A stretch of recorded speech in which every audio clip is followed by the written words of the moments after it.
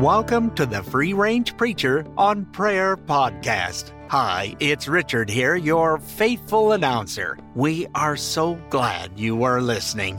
Casting our podcast on the waters of providence, trusting we encourage growing, biblical, dynamic, soul-satisfying prayer lives which glorify God.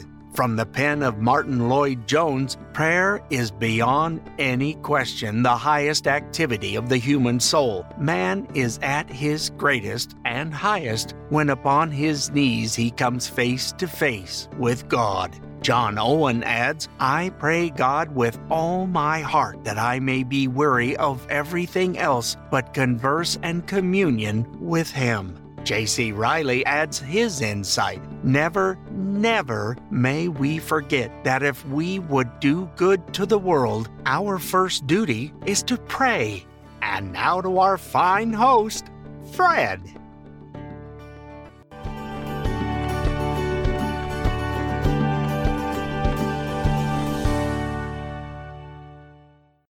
Thank you for tuning in to the Free Range Preacher on Prayer podcast. I do welcome you. My name is Fred. I'm the podcast principal. And if you hear some noise in the background, forgive us for that today. It is my joy, and I do thank you for listening as life ebbs and flows, as we have seen, looking at our trials and tribulations and the providential loving discipline from God. One of the sure things in my life is how the Word of God and prayer and fellowship with the saints ignites my soul to joy and excitement. And that is what we learn to pray for. That is that purpose. So as time for me ebbs and flows as well, I really do apologize for that background noise. But as that time ebbs and flows, coming to the mic to talk about prayers is only surpassed by communing, by that act of communing with the Father, Son, and the Holy Spirit. That is where my joy lies. God has also built up my heart through the testimony of others, biblical and throughout history, and we have heard before from Samuel Rutherford. I have testified many times about God's work through my prayers. We have seen biblical examples of how God works through prayers for His saints, how He answers and even changes the character of the supplicants. And to that you might be thinking, God doesn't work the same way as He did then. I assure you that He does.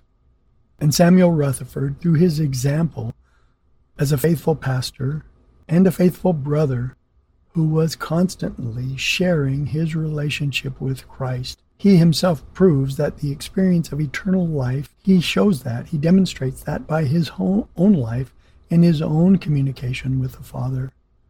And in the sharing of his life, he is a wonderful witness. My heart is blessed and comforted by these words he wrote to a friend. Build not your nest here. The world is a hard, ill-made bed. No rest is in it for your soul.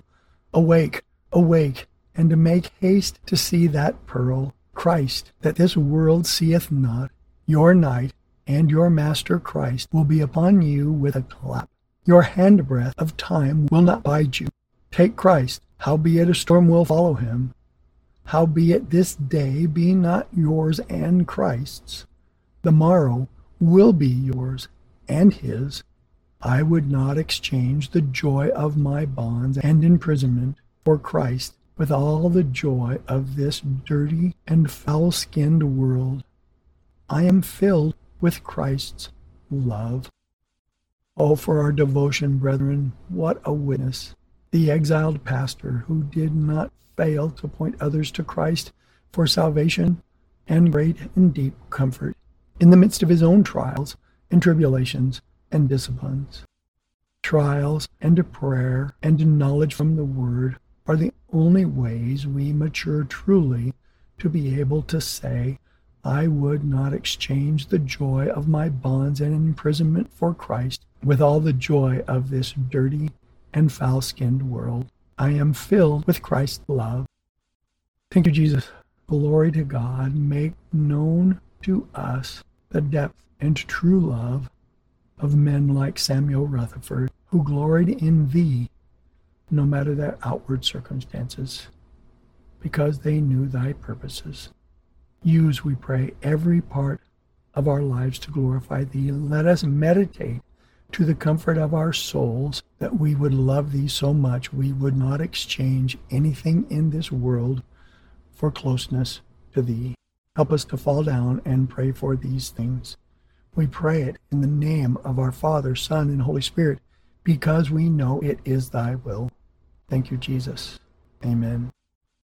Brethren, we belong to the victorious God, Creator and Savior, long for him in conversation, expecting the comfort that we have heard from Samuel Rutherford. Let's pray for one another, brethren, that we would together have that comfort. As always, thank you for listening. We look forward to hearing from you at www.frponprayer.com or freerangeprayer@gmail.com. And for all your voiceover needs, go to richarddurrington.com or durringtonr@gmail.com. Keep your dial here for our next episode. And if you have a dial, you just might need an upgrade. For Fred and I, have yourself a prayerfully fun-filled day.